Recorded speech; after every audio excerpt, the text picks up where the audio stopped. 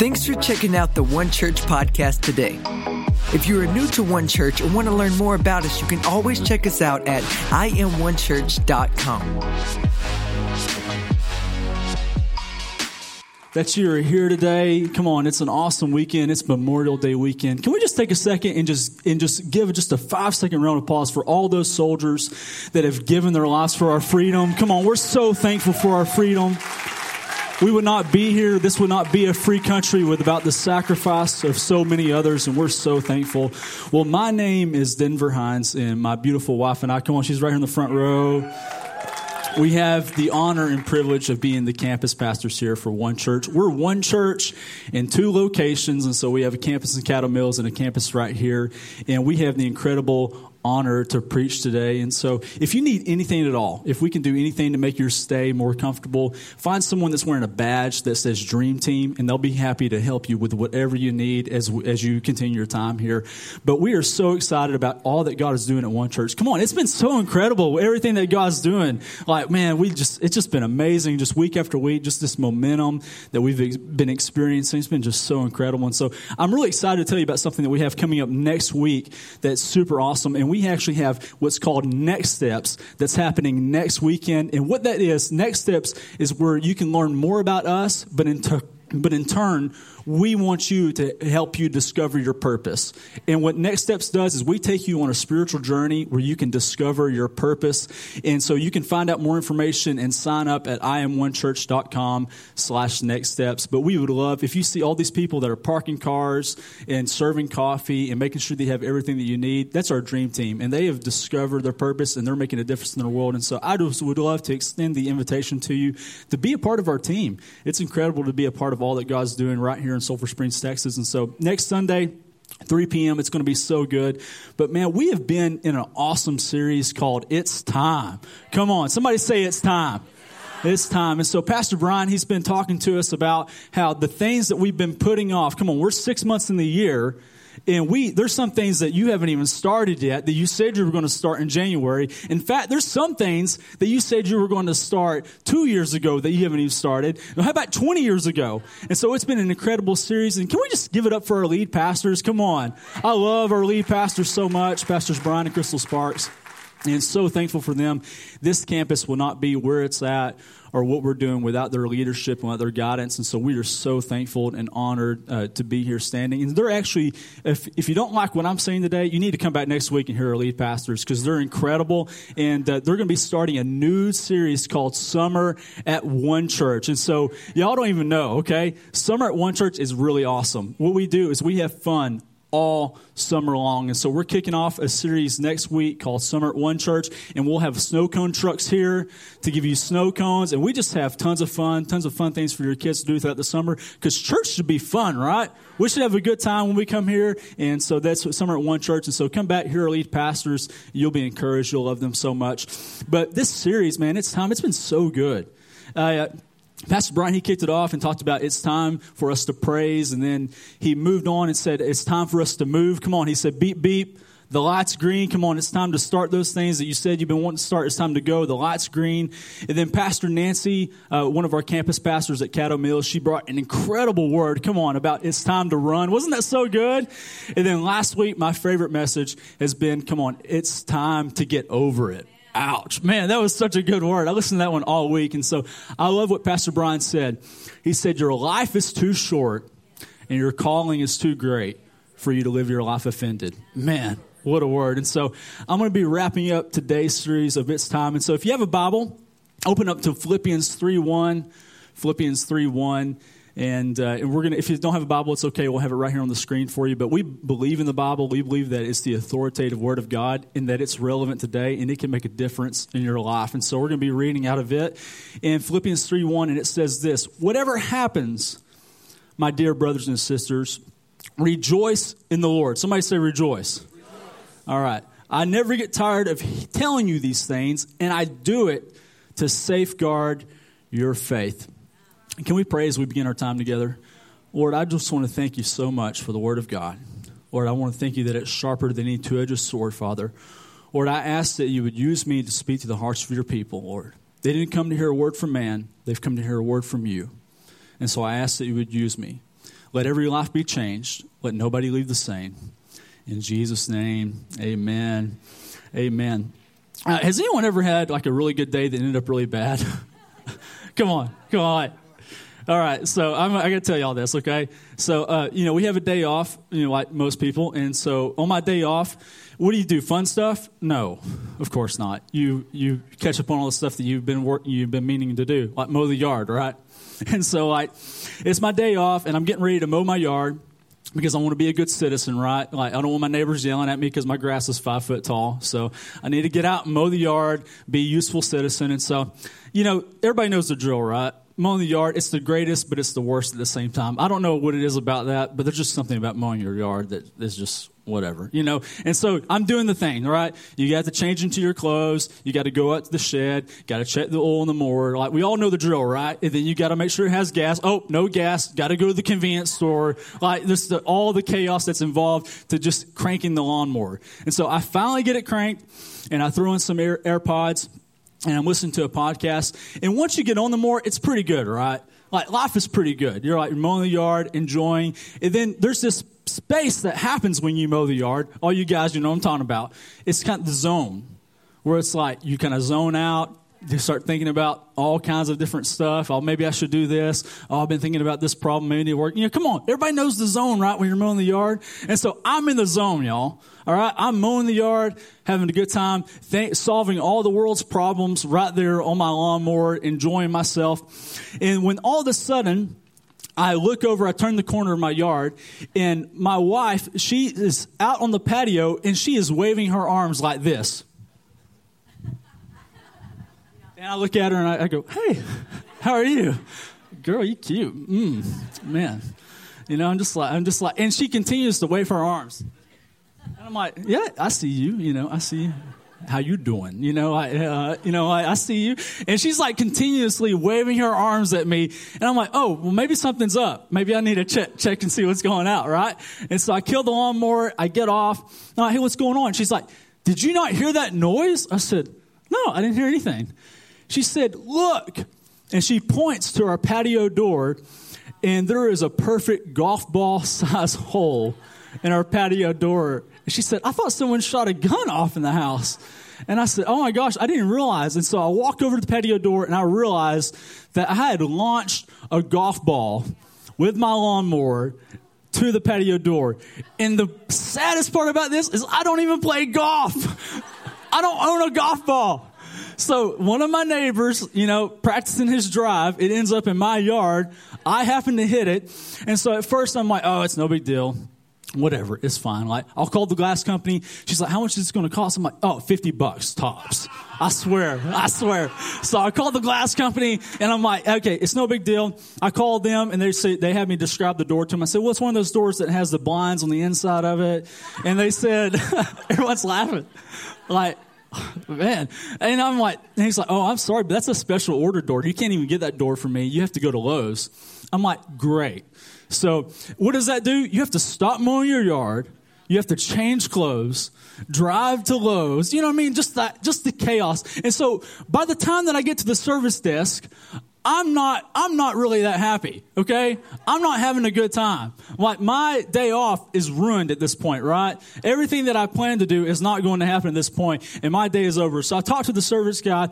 He's like, "Yeah, it shouldn't be that much, he's like doing all this stuff. And I'm like, "Okay, well, how much is it?" "That'll be $315. I'm like, "No, are you kidding me?" I'm like, "Fine, order the door. And so that was 3 weeks ago. All right, that was 3 weeks ago. I got my glass insert yesterday, and it was the wrong size. Oh, yeah, you're talking about living.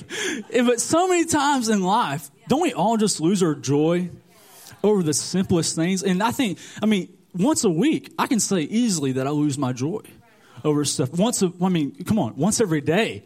Right? Some of us are in here, and you're so overwhelmed by stress all the time that you don't even remember the last time that you laughed, or that you smiled, or that you actually felt joyful. And so I want to bring this message to you today, because I know that that's a funny story, and that's great. But we all struggle with having joy in our lives. And it's something that we all need. It's something that we all need to learn how to practice. And Paul, he's writing here, and he says this. He says, "Whatever happens, I'm reminding you that you need to rejoice in the Lord. And he says, I'm telling you this to safeguard your faith.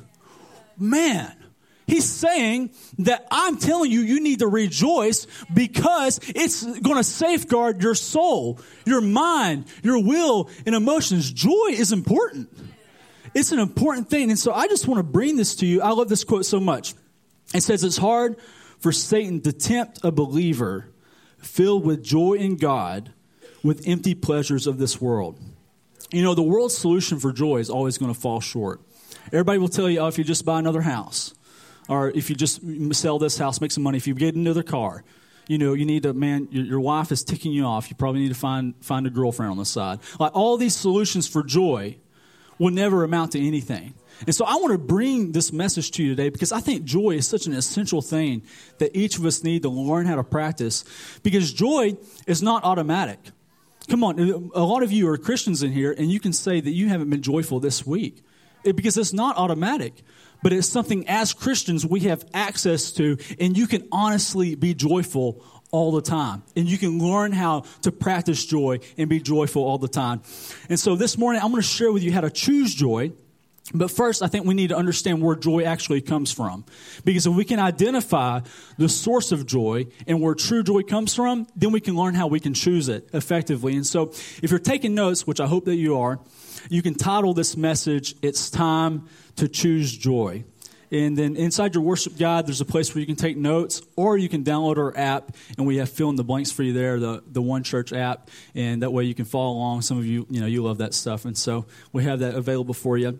And so the first thing I want to tell you is that joy comes from knowing God has a plan for my life. Joy comes from knowing that God has a plan for my life. You see, when bad things happen to me, they don't shape me, because the bad things that happen to me, they don't become the plan for my life. You see, a lot of us here, we go through things, and when bad things happen to us, internally, we assume that becomes the plan for my life, right? Come on, your car broke down on the way to work. Well, crap, this is going to be a bad day, right? Come on, we've all said it. Like, I had a flat tire.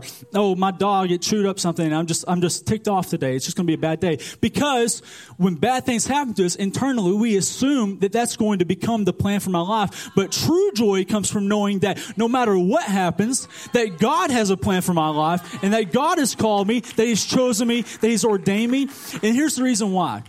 When you don't know why God made you or how God made you, that's why those things become the plan for your life. In Jeremiah 1:5, it says this. I love this so much. It says, I knew you before I formed you in your mother's womb.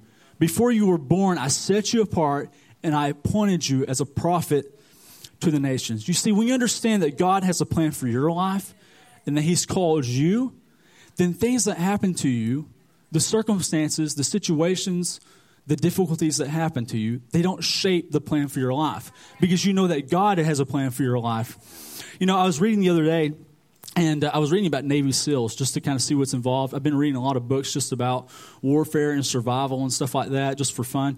And I was actually reading for Navy SEALs of what does it actually take to become a Navy SEAL. And I was just curious. And so the actual entry to even apply to be a Navy SEAL, you have to be able to do 20 pull-ups, 100 pull-ups in under 2 minutes. Oh, yeah, okay. Yeah, I was out of breath after 2 miles yesterday, okay? All right, then you have to be able to swim 500 yards in under 9 minutes in the ocean. We're not talking about the water. And that's just the entry. And then if you make it past the entry test, you're subjected to over 6 months of training where you have to run all the regimen, all the drills, where you have to do that over and over again. And then once you make it past that 6 months, you enter into your last and final, it's like 6 weeks of training. And on day 15, there's a training that's actually called Hell Week, is what they call it. And it's because they take the trainees and they put them through soul-crushing tests. And Hell Week, it begins with you have to swim for over 12 miles each day. You have to run over 20 miles each day. And then on top of that, you only get 4 hours of sleep for a period of 5 days. So that's less than 1 hour per day that you get. And I love this quote that an ex-SEAL said. He said, you run, you paddle boats, you carry boats, it never stops. You're wet, you're sandy, and you're tired, and you don't even get to sleep. He said, guys, they collapsed onto the sand, and others just stood there. Too many of them wondering how they could possibly go on, including me. My knees were buckling, my joints were throbbing, and I don't think anyone could stand up without hurting. The trainees who survive Hell Week, they go on to be deployed and to learn how to swim and dive in the ocean to become snipers. And like, these guys are the real deal. And I begin to ask myself the question, what is the difference between a Navy SEAL trainee, someone who actually makes it, and someone who doesn't? And I've gathered one thing that I believe that is a significant difference in their lives. The ones who make it, they know their purpose. They don't allow their setbacks, their pain, their problems, or their circumstances to define them, but they allow purpose to define them. You have to understand that when God's made you on purpose, for a purpose, then everything else that happens to you, it doesn't define you. Because you know, this isn't the stopping point. That my car having a flat tire, that's not part of my day. Like, that's not the plan that God has for my life. I'm going to move on. And that's why we do Next Steps. Because we are so passionate. Because we understand that if we can get purpose in you, if we can get a why in you, where you have a why and you have a reason why you're here on earth, and you know that God's called you and appointed you and to make a difference in this world, then nothing else will shake you. You know, we have this lady on our dream team, and I love her so much. And she was telling me the other day, she said, Denver, she said, my marriage is stronger than it's ever has been before. But there was a period of time that it was hard.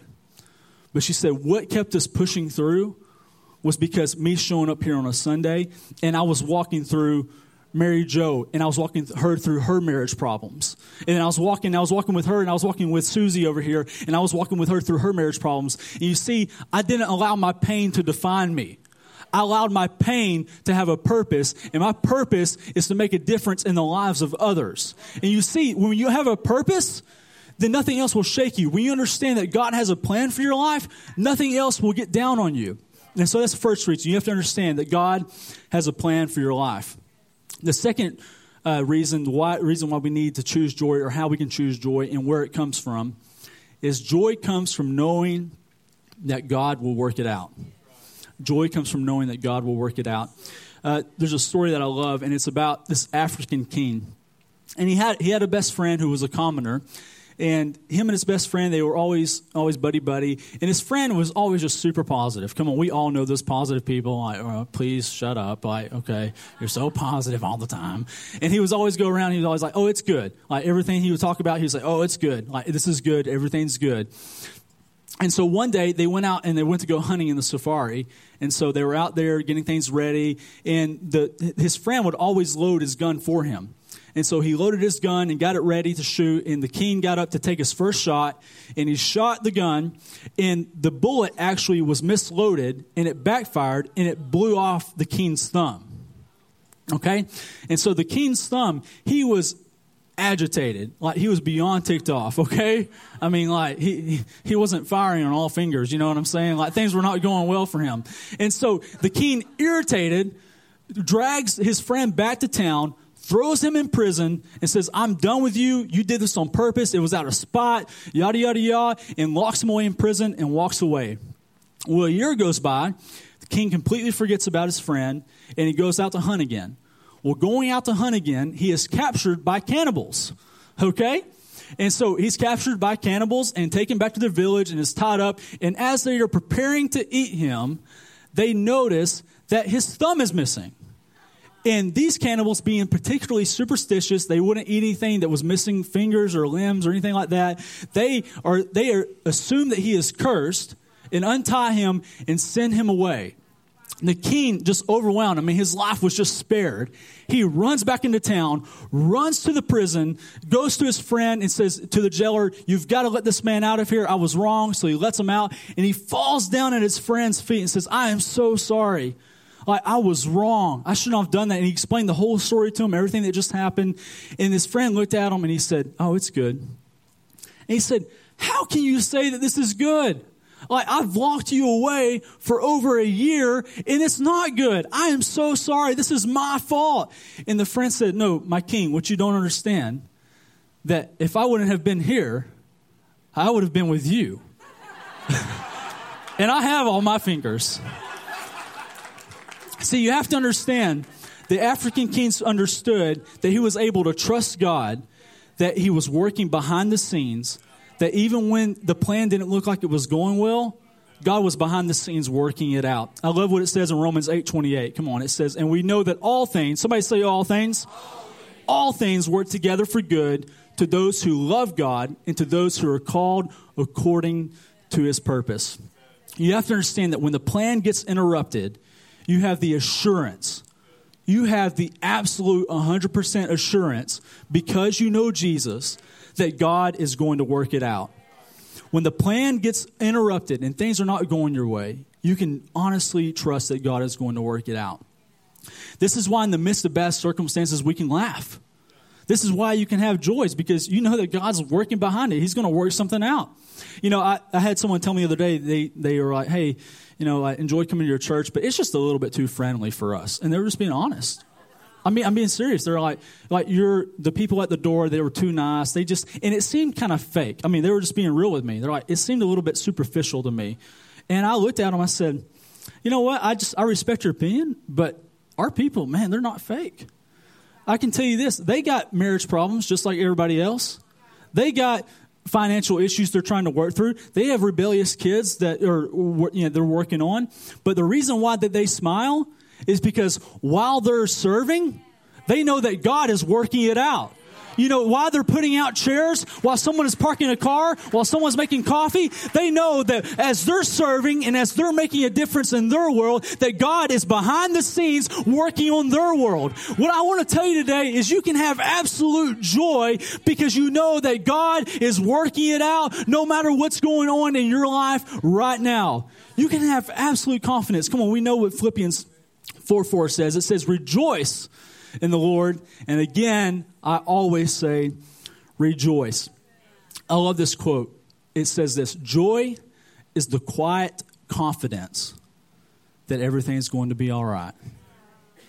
So when you learn how to smile, when you learn how to laugh, when you learn how to be happy in spite of bad circumstances and things that are happening in your life, it's having the quiet confidence that God's working it out for you. And so those are two places that joy comes from. And now I'm going to wrap up and just finish up and talk about how we can choose joy. Okay? Number one, you can choose joy by choosing to look beyond what happened. You can choose joy by choosing to look beyond what happened. I know there's some of you in here, you say, Denver, like, I got real stuff going on. Like, I appreciate it, and it's really nice of you to get up here and talk about a golf ball going through your window. But my life is hell. Like, my marriage is falling apart. Like, I don't have any options here. Like, my job is at a dead end, and I'm about to be laid off. I have a mortgage payment. Like, I have real issues that I'm dealing with. Like, I have a real reason not to be joyful. And I'm not here to dismiss your pain, your problems, or even what's happening to you. And I'm not here to belittle that and say, oh, you just need to be happy and brush it off and get over it. I'm not saying that. I'm identifying that your pain is real and that what you're going through is very real. And I'm identifying that it's very hard for you to have joy and that you probably have every reason to not have joy. I'm telling you, you probably have a reason, and it's probably a good one.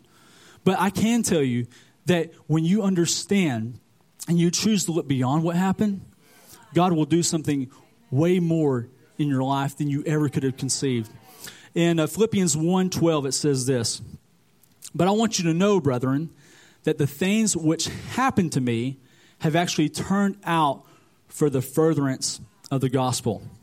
You know, see, this is a letter from Paul that he's writing to the Philippian church, and he's actually in prison at this moment. And he was actually going to preach a crusade, and he was arrested, he was beaten, and he was thrown into a prison instead. And so he's sitting in this prison. And guys, this is not like a prison today.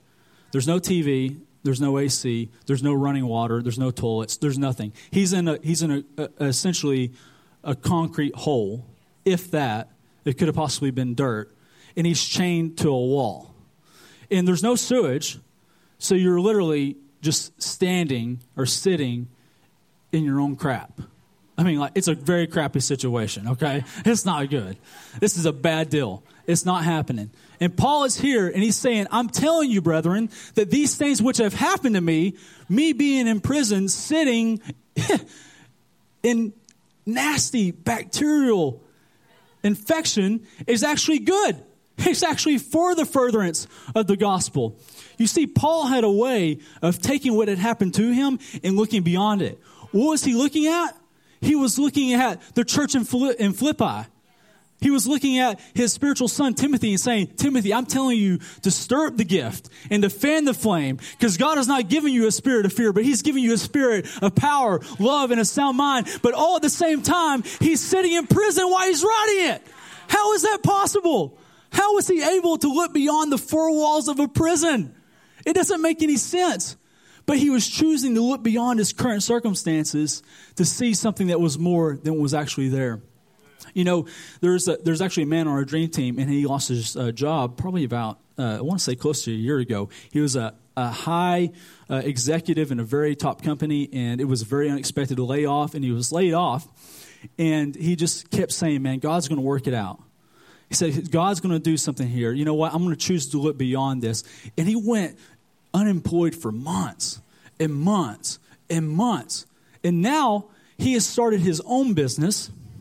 And now it's like he's got a lot of great clients. And now God's doing something that he never thought would even happen. But he was only able to make that decision and to make that move because he was choosing to look not at what happened, but beyond what happened. We're really good as people and as Christians and as Americans. We're really good at looking at what happened. We're really good at looking at our failed marriage and saying, well, this happened. We're really good at looking at the cancer diagnosis and saying, well, this happened. We're really good at looking at our addictions and going, well, yeah, this happened. This is where I'm at. But we don't know how to look beyond it. We don't know how to see the future ahead of us and saying that God's got good things in store for us because we're so stuck in the moment. Sometimes we need to just take a second and ask ourselves, is this going to matter in 5 minutes?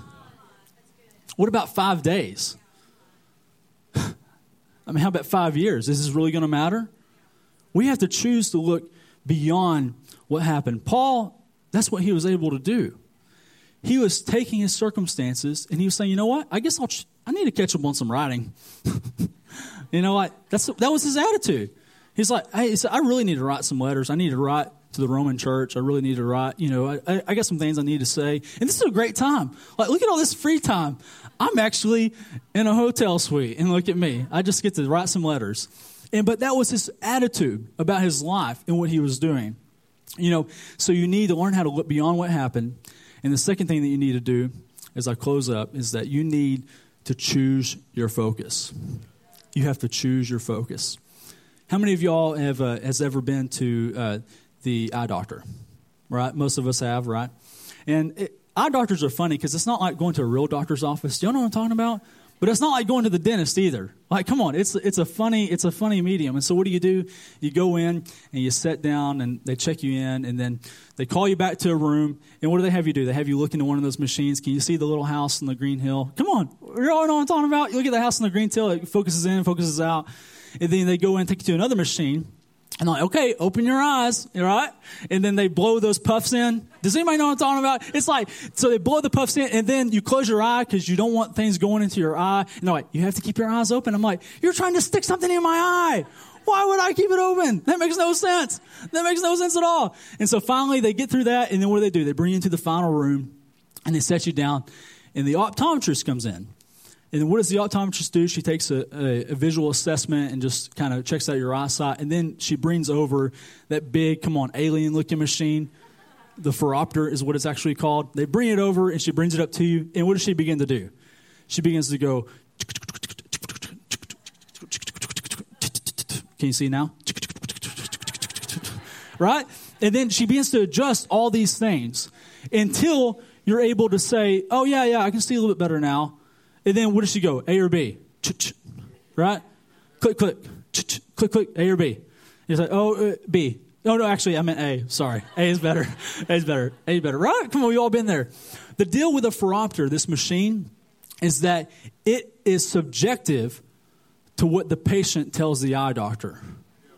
meaning that the eye doctor cannot give you a prescription unless you tell the eye doctor how you are seeing and what your focus is. Come on, the same is true in your life. God is the eye doctor, and He's clicking things around, doing all this, and He's asking you, A or B. What are you going to choose? Are you going to choose to focus on that I've got a plan for your life, that I'm working it out? Or are you going to choose to focus on your pain, the setbacks, the problems, the failed marriage? What are you going to focus on? Because it's not God's choice. It's your choice what you focus on. You have to make a decision what you're keeping your focus on, because that will be the direction that your life will go. You have to choose your focus. I think we need to choose joy today. I think we all have a decision, and we have to choose it. I love what it says here. It says in Hebrews 12:2, and I'm wrapping up. It says in Hebrews 12:2, looking unto Jesus, the author and finisher of our faith, who for the joy that was set before him endured the cross, despising shame, and has sat down at the right hand of the throne of God. You see, what Jesus was so great at, the reason why Jesus, the King of Kings and Lord of Lords, the reason why He was able to endure the cross was because it was the joy that He had set before Him. The Bible says that He had the joy set before Him in despising shame, despising the punishment, the cruelest kind of death that you can still die today. It was an execution. It wasn't just a crucifixion the way that we've mirrored it in our American society. This was an execution where He was whipped with glass and with metal and flogged and beaten, where He was unrecognizable. But the Bible says it was the joy that set before Him that He endured the cross. What was the joy that was set before Him? It was you. It was you sitting right here in this room in 2019, and He was thinking about Dan Westland. Come on. He was thinking about, I'm going to do something in his life, and I have to do this, and I'm going to choose to be joyful because God is doing something in my life, and so it's the joy that was set before him. You know, we all have a decision to make, and we all need to learn how to choose joy. It's something that we can have in our lives that's available to you today. And so with everyone here right now, if you're here in this place and you say, Denver, I haven't been joyful. Like, I really need some joy in my life. I'm not even going to ask you to bow your heads. Just right here, every hand. If you need joy in your life, just raise your hand. Because we're going to believe God together and we're going to see Him do something. I need joy. I need some joy in my life. I think it's something we could all need. And I just want to pray with you right where we're at, and we're just going to agree together and just see God do something, because it's something that you can have. It's a free gift that you can live in joy no matter what your circumstances are. And so, Jesus, we just come before you right now. And we just want to thank you, Father, that for the joy that you want to give us. Lord, I speak over every person that raised their hand, God. Or that the joy of the Lord, that true joy, lasting joy, that it would just flood over them right now in Jesus' name, God. We break off shame. We break off depression. We break off stress. We break off past failures. And we command joy to just fall in this room. In the name of Jesus. Amen. Amen. Now, if you're here today with every head bowed and every eye closed, I just want to talk to you for a minute. And you may be here and you say, Denver, I've never had a period in my life where I've had any joy.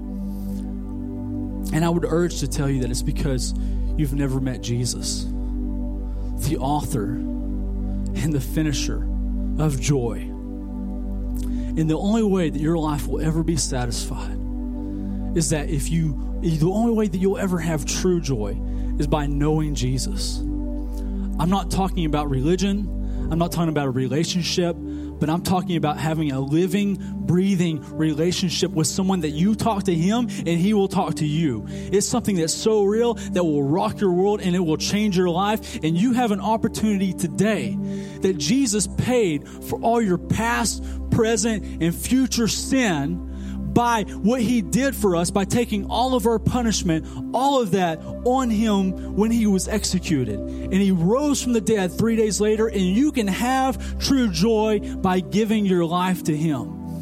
And so you may be here and you say, Denver, I've never given my life to Jesus. Or you may be here and say, no, Denver, I used to know Jesus. We used to talk, but I've fallen away. I've gone my own way, and I just want to know him. I really want to know him this time.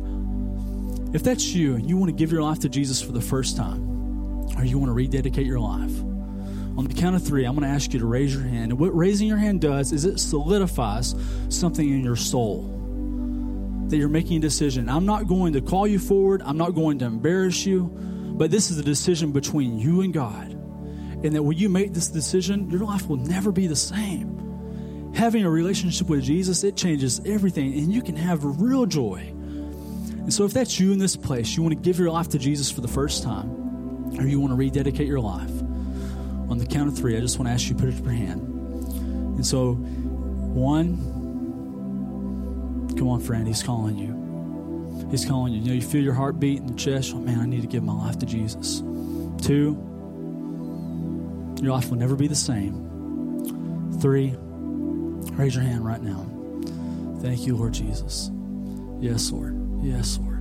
Thank you, Jesus. Thank you, Jesus. Thank you, Jesus. Let's all pray this prayer together as a church family. Lord Jesus, I want to give you my life. I give you all my sin, and I take your righteousness. Come live your life in me. Let me never be the same. In the name of Jesus, everybody said, amen, amen. Come on, can we get over everyone that just prayed that prayer today? At One Church, we aim to help you encounter Jesus. If this ministry has blessed you in any way and you would like to contribute financially, you can go online to imonechurch.com/give. If you chose to make Jesus Christ your Lord and Savior or rededicate your life to him today, then you can text DECIDED to 33733 so we can celebrate with you. Thanks for listening and have a great week.